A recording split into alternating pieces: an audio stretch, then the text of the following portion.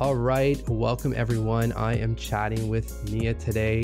She has left the medical science world in the past where she couldn't see herself in this field and really started noticing physical symptoms from the stress. Coming from a family of physicians, she took some time off but knew that health and wellness were still very much of interest. She then started working for startups, doing a variety of work, including marketing, social media, and content creation for boutique and global health and wellness brands.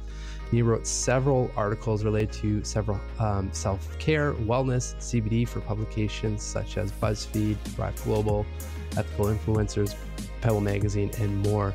And most recently, she took a leap and co-founded her own company, Eugenio, which provides and promotes personal care, and you can correct me on the name if I spelled that or said it wrong, but personal care and wellness products containing CBD. Her passion for this space as well as CBD keeps her motivated and continually pushing forward. Welcome to the show. Thank you. And yes, you did say that right. It's Eugenio. Amazing. A lot of people say Eugenio as well, so I don't think it matters. Awesome. Well, I'm glad I got it. And thank you so much for taking some time to chat. We've been trying to schedule this for a bit, so I'm super pumped to have you on the show. And, I just wanted to start with, because like from an outside perspective, just going through some of your story and your path, it seems like wellness and mindfulness really unfolded quite naturally in your life based on what I'm seeing, but you hold the actual truth to that. So I'd love for you to provide some details on how you really became passionate about this space. Yeah, I think I would agree with you. It did seem quite a natural unfolding, but in maybe different ways. So my first interest in health was when I applied to medical school. As you mentioned, I come from a family of physicians, and it was maybe a different approach to health to some of the more alternative, holistic areas that I've become interested in since. Yeah. But I did always have that interest in the background. My mum's Eastern, she comes from Korea, and they have a lot of that in their history and their way of life over there anyway. And just being at uni, I was actually really surprised how we were not I hesitate to use the word indoctrinated, but we were quite harshly counseled against such remedies.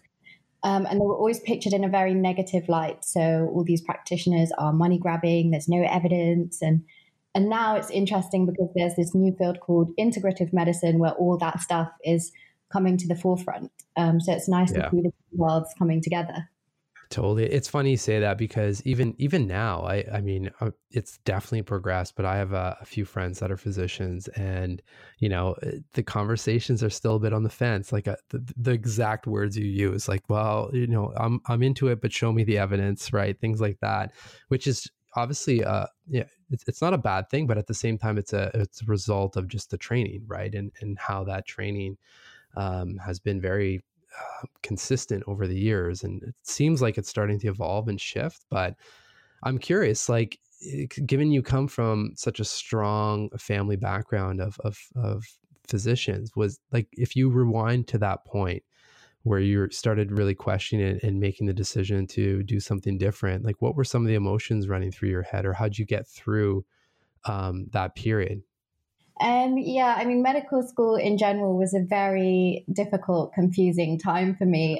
And I think a very prolonged existential crisis because I'd never really questioned what it was that I wanted to do for myself. I kind of just fell into trusting people around me and trusting that they knew better and that they had my best interests at heart. And obviously things change so quickly and medicine's not the same as it was when they did it. And institutions take a long time to change and update as well. And while I was there, I'm not sure what it was, but I just really struggled with the clinical environment. So I was fine with lectures and reading books, but there was something about hospitals that I just found traumatic. And I could see that.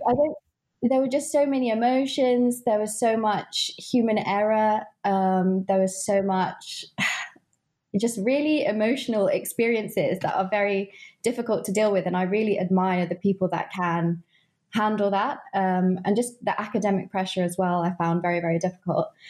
And it started to take a toll on me health-wise. I wasn't really looking after myself because I wasn't finding healthy ways to cope with the stress. I fell into that sort of freshers mentality of going out and drinking a lot. And I had really poor work-life balance because you go from school where it's very structured to having to take charge of it all yourself. And I was very much a crammer, which really didn't help things.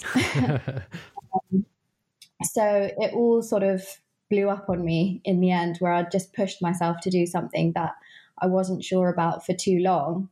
And fighting with yourself in that way just has these really manifest effects that I was really surprised to find, actually. Yeah, totally. Well, thank you for being so transparent and vulnerable, because I mean, I think let's be realistic, there's a lot of people that are still going through things like that, right? So I'm curious, just in retrospect, and especially given the work you're doing now, like what are some things you think that could be helpful to pull out of that system for people that want to continue in it, but just do it in maybe a little bit more of a healthy way?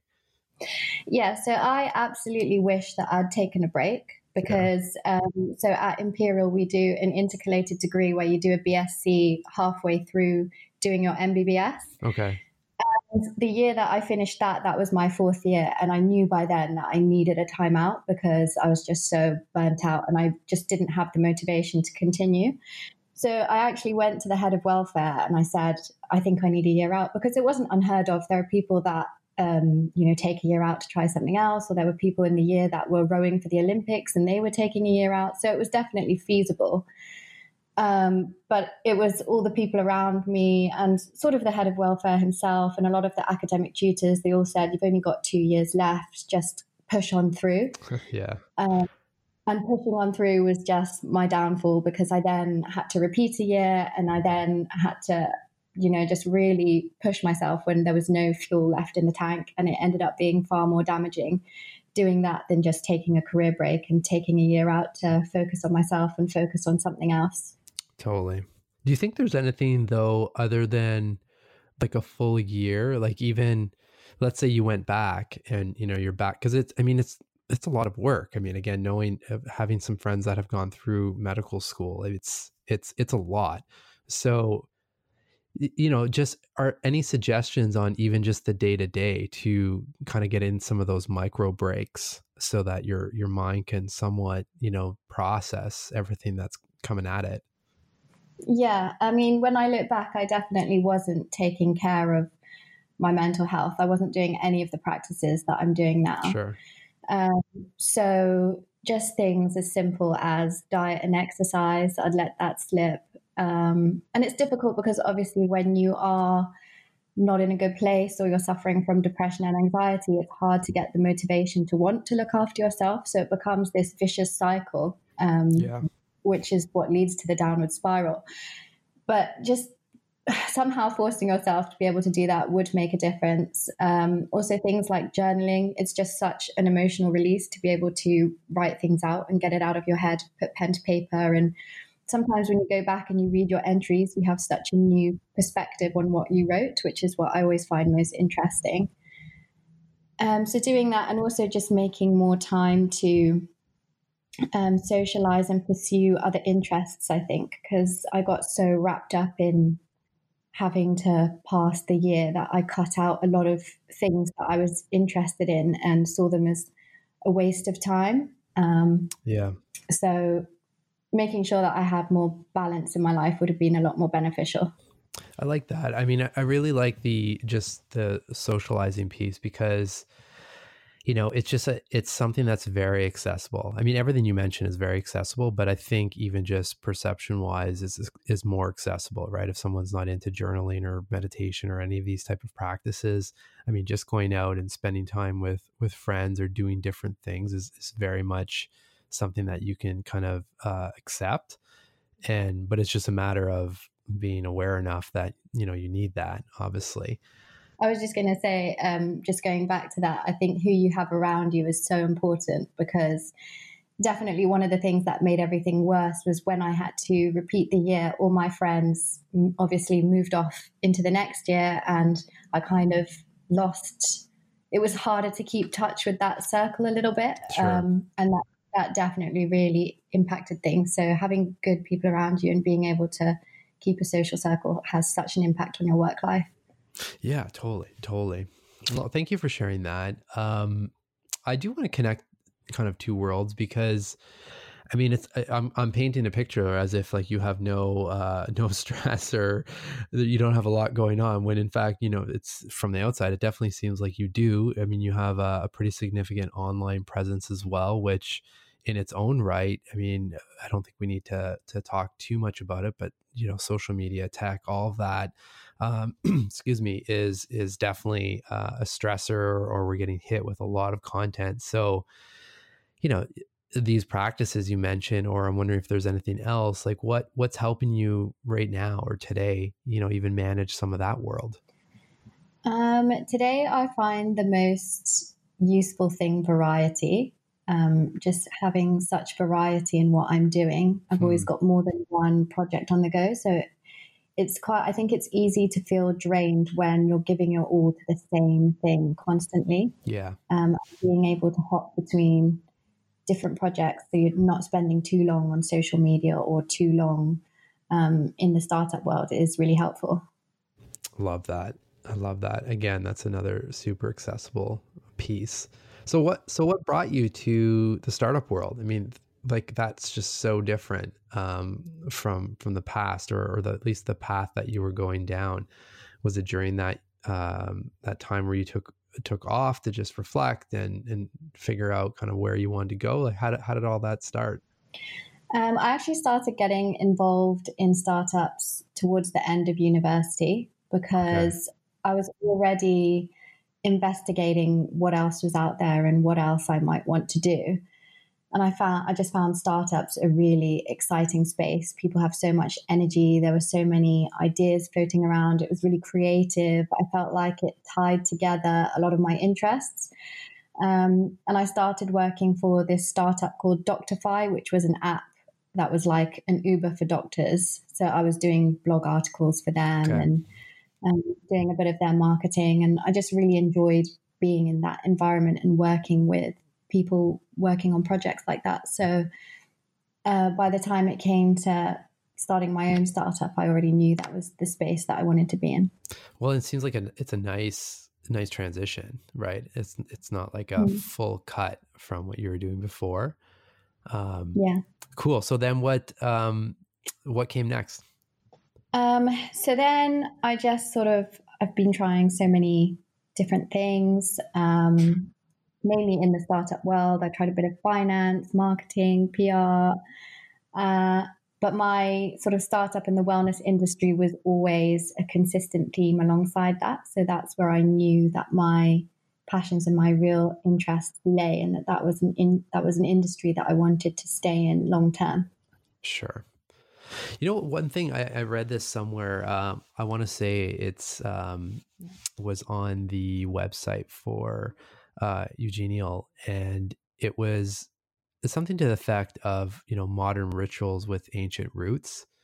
I just love that concept, because it's super cool right now to see all of these different practices becoming a little bit more mainstream or accessible. But I always kind of chuckle, because it's on our side, right? I mean, we talked about this before hitting record, but with Keo on the journaling front, it's not like we're inventing journaling or inventing meditation and whatnot. Like, these things have been around for thousands of years.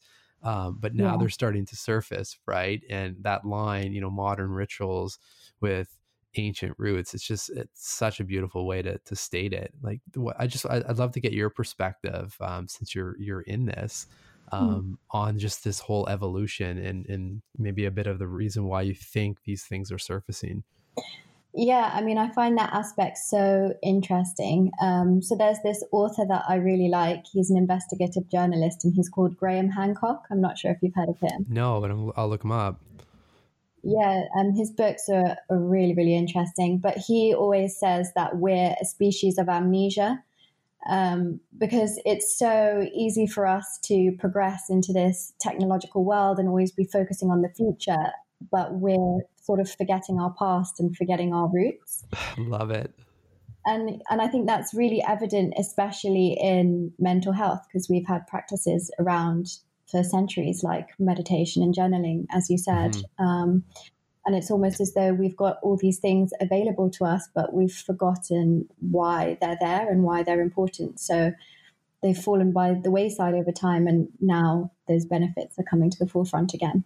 Yeah, that's interesting. It makes me think, because even on the journaling front, something I've talked about a lot is just this concept of getting to the end of the week, or you get to Friday and just take, even if it's 5 or 10 minutes, and just asking a couple questions like, like, what did I learn this week, or what was great about this week? And it reminds me of what you were saying about the amnesia. It's just, we have the answer to so many of the things we're seeking. But if we slow down for a second and just think, right, versus heading to the bookstore and buying the latest kind of self-help book, searching or seeking, right? What do you think?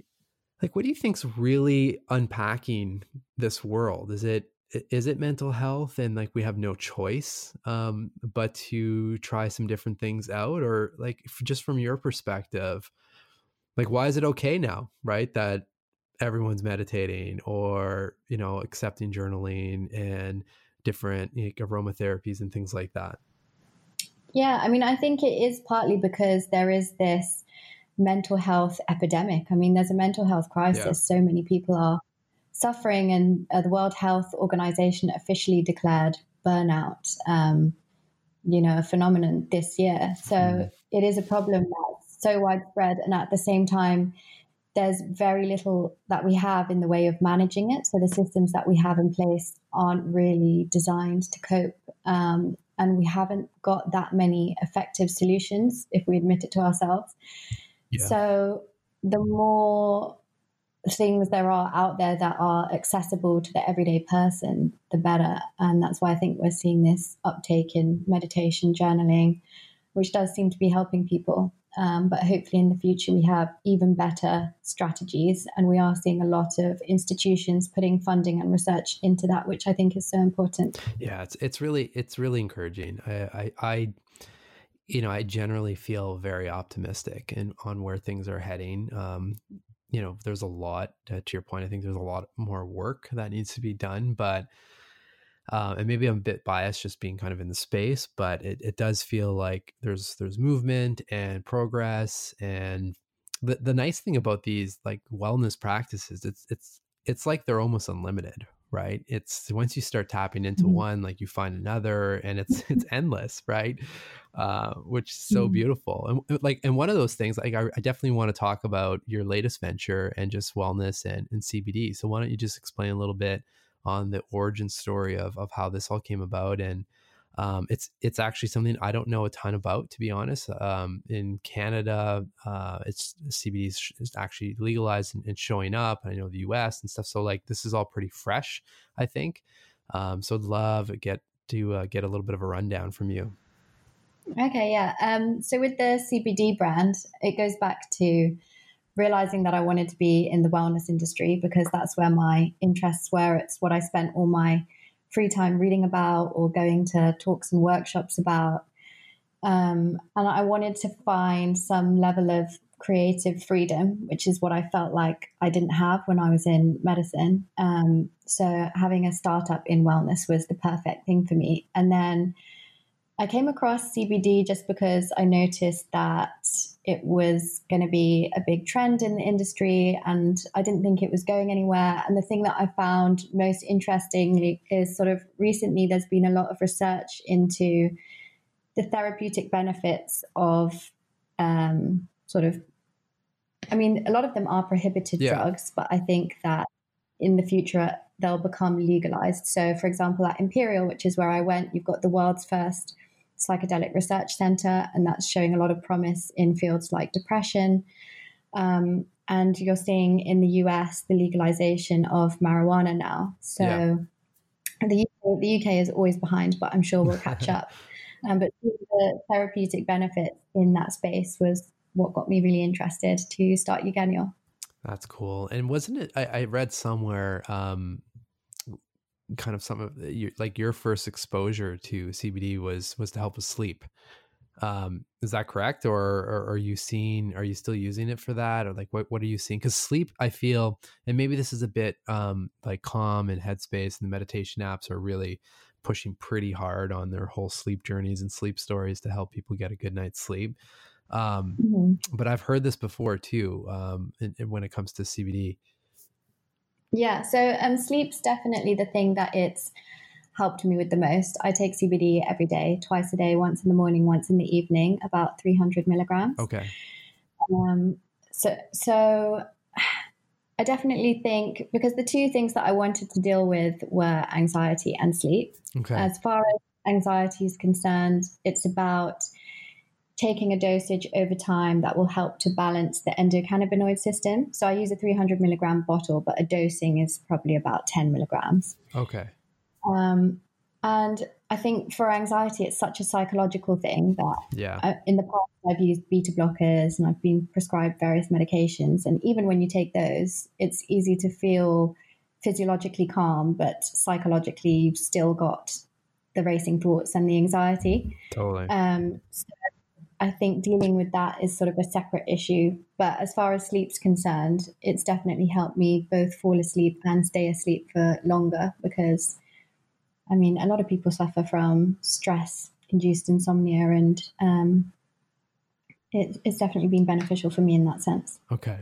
No, I appreciate it. I guess just a follow-up on that, jumping a little bit more into some of your daily routines and the practices and things that you're doing, could be in the morning, throughout the day, and in the evening, but like, what does that look like? And have you found any, for you, again, this is personal, but any nice recipes in the sense of helping calm anxiety and help with your sleep, in terms like CBD obviously is one of them, but is there anything else that you found a nice mix that maybe can help others?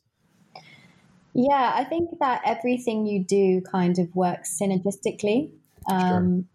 So it is nice to mix it up and have a variety of tools in your armament. And flotation tanks I found incredible. They don't have very long-term effects. So you sleep really well the day that you've used it, and then you kind of go back to normal. But the day that you use it, you have the best sleep of your life. They are amazing. What else helps with sleep? Exercise. Let's stay in the float tanks for a second, just because I've tried them. And again, I want to make sure that I'm giving it a proper shot. I think I did it twice. I definitely, you're right though. When I left the location, I felt so mellowed out, like as if I did, a full day of meditation or something like that. But it's like, maybe I was going in with the wrong impression. Like I was it's like, if you're going for some sort of crazy experience, then you've like already set yourself up for failure. Right. Cause I stopped going because of that. Yeah, I was exactly the same, because I'd read about these isolation tanks. Yeah. And the bit that drew me in was I wanted this mystical spiritual experience, which some people talk about. Totally. Where they have these crazy visions, or they get this real insight into their soul. So I had high expectations. Okay, same. And I went to Floatworks in Vauxhall. There's another place near me called UFloat, which is also great. But I was speaking to some of the staff there, and they had some of these experiences through both floating and meditation. So okay, it's super interesting. But I do think, I guess that takes regular practice, and it's hard to make it a very regular thing. I don't think that they're super, the price is crazy, but they're not super cheap. And it does take at least like 3 hours. You've got to get there, you've got to get changed, you've got to get showered, and it's an hour in the car. But yeah, it's definitely worth it once in a while. Totally. It's interesting, like what I've so far, and I've only been experimenting with this a little bit more aggressively the last probably 6 months, but I feel like for almost like an immediate effect, just doing different breath, like Wim Hof breath work is what I've been trying quite a bit. And because I meditate regularly as well, but same thing. I try to really try not to set these expectations and results, because especially in meditation, I find, just consistently meditating, you start feeling it, and but it's not this thing that you're just going to get, this immediate response, unless you're in like this massive state of stress in the moment. Then obviously it could help. But if you're waking up, meditating, and then heading off to work or doing something like that, it's hard to see the benefits right off the bat. Whereas I'm curious, have you ever tried any type of breath work or any experience around that? Yeah, actually. So I did sign up to the Wim Hof online course. Oh, cool. Okay. And I've been to the workshops in the Lake District as well. And there've been a few workshops in London. I do think breathwork is really interesting. I mean, they say that you get the benefits of hours of meditation in like a much more compact space of time. Yeah. And yeah, it's super interesting to see some of the responses if you do it in a group setting and you look around, and people get physiological responses to what's going on, and it's definitely a cool space. Yeah, that's something I haven't tried yet, and I've heard about this, but doing it more, because I've only, I've seen podcasts with Wim, and then I downloaded his app and kind of just followed the guidance there, but I've never done an actual session, and definitely have not done it together. And I'd imagine just like group meditations, like it's almost like you can't really explain it, but there's an energy there, right? Yeah, there's some kind of synergy and some kind of energy. It's strange. But and the other nice thing is, if you do it in a workshop format with people, you can get shown the correct techniques just in case you're doing anything wrong. So I found that really helpful. Totally. That's a great point. So Nia, what are your right now, because I'd imagine they might evolve over time, but like, what are some of your core practices? Like, what's your day look like these days? Yeah. I mean, these days, if I'm honest, I feel like I'm falling behind in my practices a bit, because I work and then I do the startup and I do the blog. Yeah. And sometimes I just feel like there's not enough hours in the day. But over the last 2 years, I was very good with it. A year and a half ago, I was doing so much journaling and breath work and meditation. And now I think when it's harder to fit things in, just having at least one key thing that you do every day really helps. So my thing is always in the evening before I go to bed. And it's either a Calm app meditation, which I really like. I like that they have little lessons every day as well. Yeah. I find that quite interesting. Or there's this app called Mindset, and they do different types of hypnosis. And so I'll play one of those as I go to sleep as well. Mindset. And that's sort of my thing that I do every day. Well, and again, thank you for being super transparent, because I mean, what you shared is real, right? Like, and that I would say is probably the norm, including with myself. Like, sometimes people think, given I'm talking about these practices all the time, I'm like journaling 24 hours a day. But I'm just like everyone else, just like you are. And like, that's the conversation I really want to try to get out there for people, and you nailed it. It's just, it's not going to be perfect. First of all, they're called practices for that very reason. And I think what's key though, is that you're prioritizing at least the Calm meditation. And the other thing is that you're self-aware enough, knowing that like there are other things missing, right? Like, that's so valuable. So again, like, I really thank you for being honest about that. Anything that you really want to try that you haven't yet, that's got you excited in this space? So I've seen so many sort of workshops and different things online that I haven't been able to try yet. One of them is, there's this woman who wrote the book called The Artist's Way, and she does a workshop. Okay. That's mainly about journaling, but I've heard so many people have tried that and say that it's been transformational or really beneficial. Sure. So I just want to see what all the hype is about there. Maybe learning more techniques around self-hypnosis, I think, could be interesting. Yeah, you've really got me interested in this Mindset app. I've never tried that. Yeah, you should. They've got so many different classes. They've got anxiety, personal development, sleep, and something for whatever it is you're looking for, really. It's quite interesting. And there was an article in New Scientist magazine this month, actually, that was saying that there's a lot of emerging research to show that hypnosis is actually effective. Okay. It's a really interesting space. Cool. Yeah, no, I'm excited to try that out. You talked a little bit about journaling, or I shouldn't say, you've brought it up a few times now. I definitely want to get your 3 prompts, just like I get from all the guests, but like what has your, I know you, it sounds like you're not journaling right now, but in the past it's been beneficial. Like what's been your routine, journaling? Like when do you do it, or what do you find is the most helpful? So I find mornings and lunchtimes helpful personally. Okay. Mornings I find useful because, sometimes you just have those days where you just wake up in a panic and like you've just got so many thoughts racing around. Like, what have I got to do today? And it's just so nice to just grab a pen and paper, set your alarm like 10 minutes early, grab a pen and paper and just have this stream of consciousness and just write for 10 minutes solid. Don't think about what you're writing. Just let it flow. Such a release.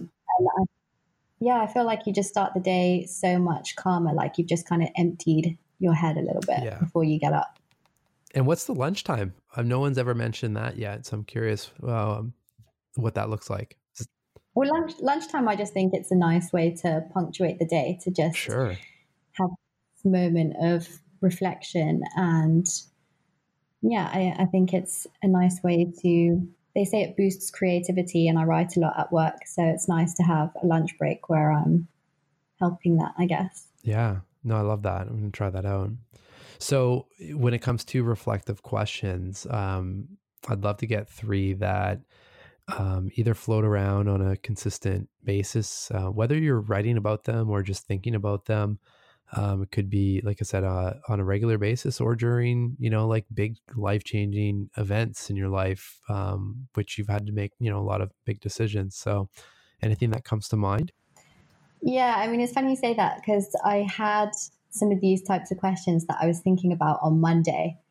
And one of them that came up was, if I won the lottery tomorrow, what would I do? Obviously, quite a common question, but I think, your answer to that changes at different phases of your life. And I think what was really nice is I realized on Monday that my answer to that question is I don't think I would change very much, because I do actually really enjoy what I do at the moment. And I'd still be motivated to get up every day and do it. And it's the first time in my life that I felt that way. So that's awesome. It's a nice feeling. No kidding. Well, congrats for that. Because I mean, you've obviously put in the work to get to that point. So high fives from Toronto. What's that? I said nothing's permanent. Yeah, for sure. But for now, sending virtual high fives. Do you have a couple others? So the co-working space that I use is really purpose-driven, and they always have these kinds of questions floating around as well. And so one of the questions they always encourage members to ask is, am I fulfilled? Yeah. Which I think is a really good one, because it's not just about, are you doing what you enjoy on a daily basis, but are you fulfilled by it? Is it actually benefiting anything bigger than yourself? So I like that. I think that's... Mm-hmm. Do you have a third? A third one. What other questions do I ask? I think my third one would be more questions around personal development, and just because I've been focusing more on how we don't really control what happens in our external environment. It's more about how we react, and just trying to analyze my reactions more and think more about, okay, where does that come from? Why do I really feel like that? And what's the best way to move forward instead of reacting on autopilot? That's something that I'm trying to work on. I like that. I mean, let me know if you're okay with this, but I wrote down, how did I react today? Because I feel like you could use that in many different circumstances. Yeah, that would definitely be useful. Okay. So just to start wrapping things up, like what's next for you? Like what, all said and done, what's really lighting you up these days? Just seeing sort of the brand grow and continuing to do lots of different projects, meeting new people. I think that's what I find the most exciting thing about London. There's just so much going on here. There's so many interesting people doing interesting things. So yeah, you never know what's around the corner and what you're going to do or who you're going to meet. So I think that's what's most exciting right now. Love it. I mean, you have such a great energy and vibe to you. It's a real pleasure to have you for these minutes to share your journey and all these different practices. I'm definitely leaving with a couple things to try out myself. So selfishly, I'm super excited we had this chat, but I imagine it will be helpful for everyone listening. So, huge thanks. And again, more virtual high fives, big hug, and just thanks for dedicating your days to helping others. It's a big feat, and I really think we need to acknowledge more people that do that. So thank you. Yeah, thanks so much for having me. I'm really enjoying your podcast series. So it's been so nice to be a part of it. Thanks.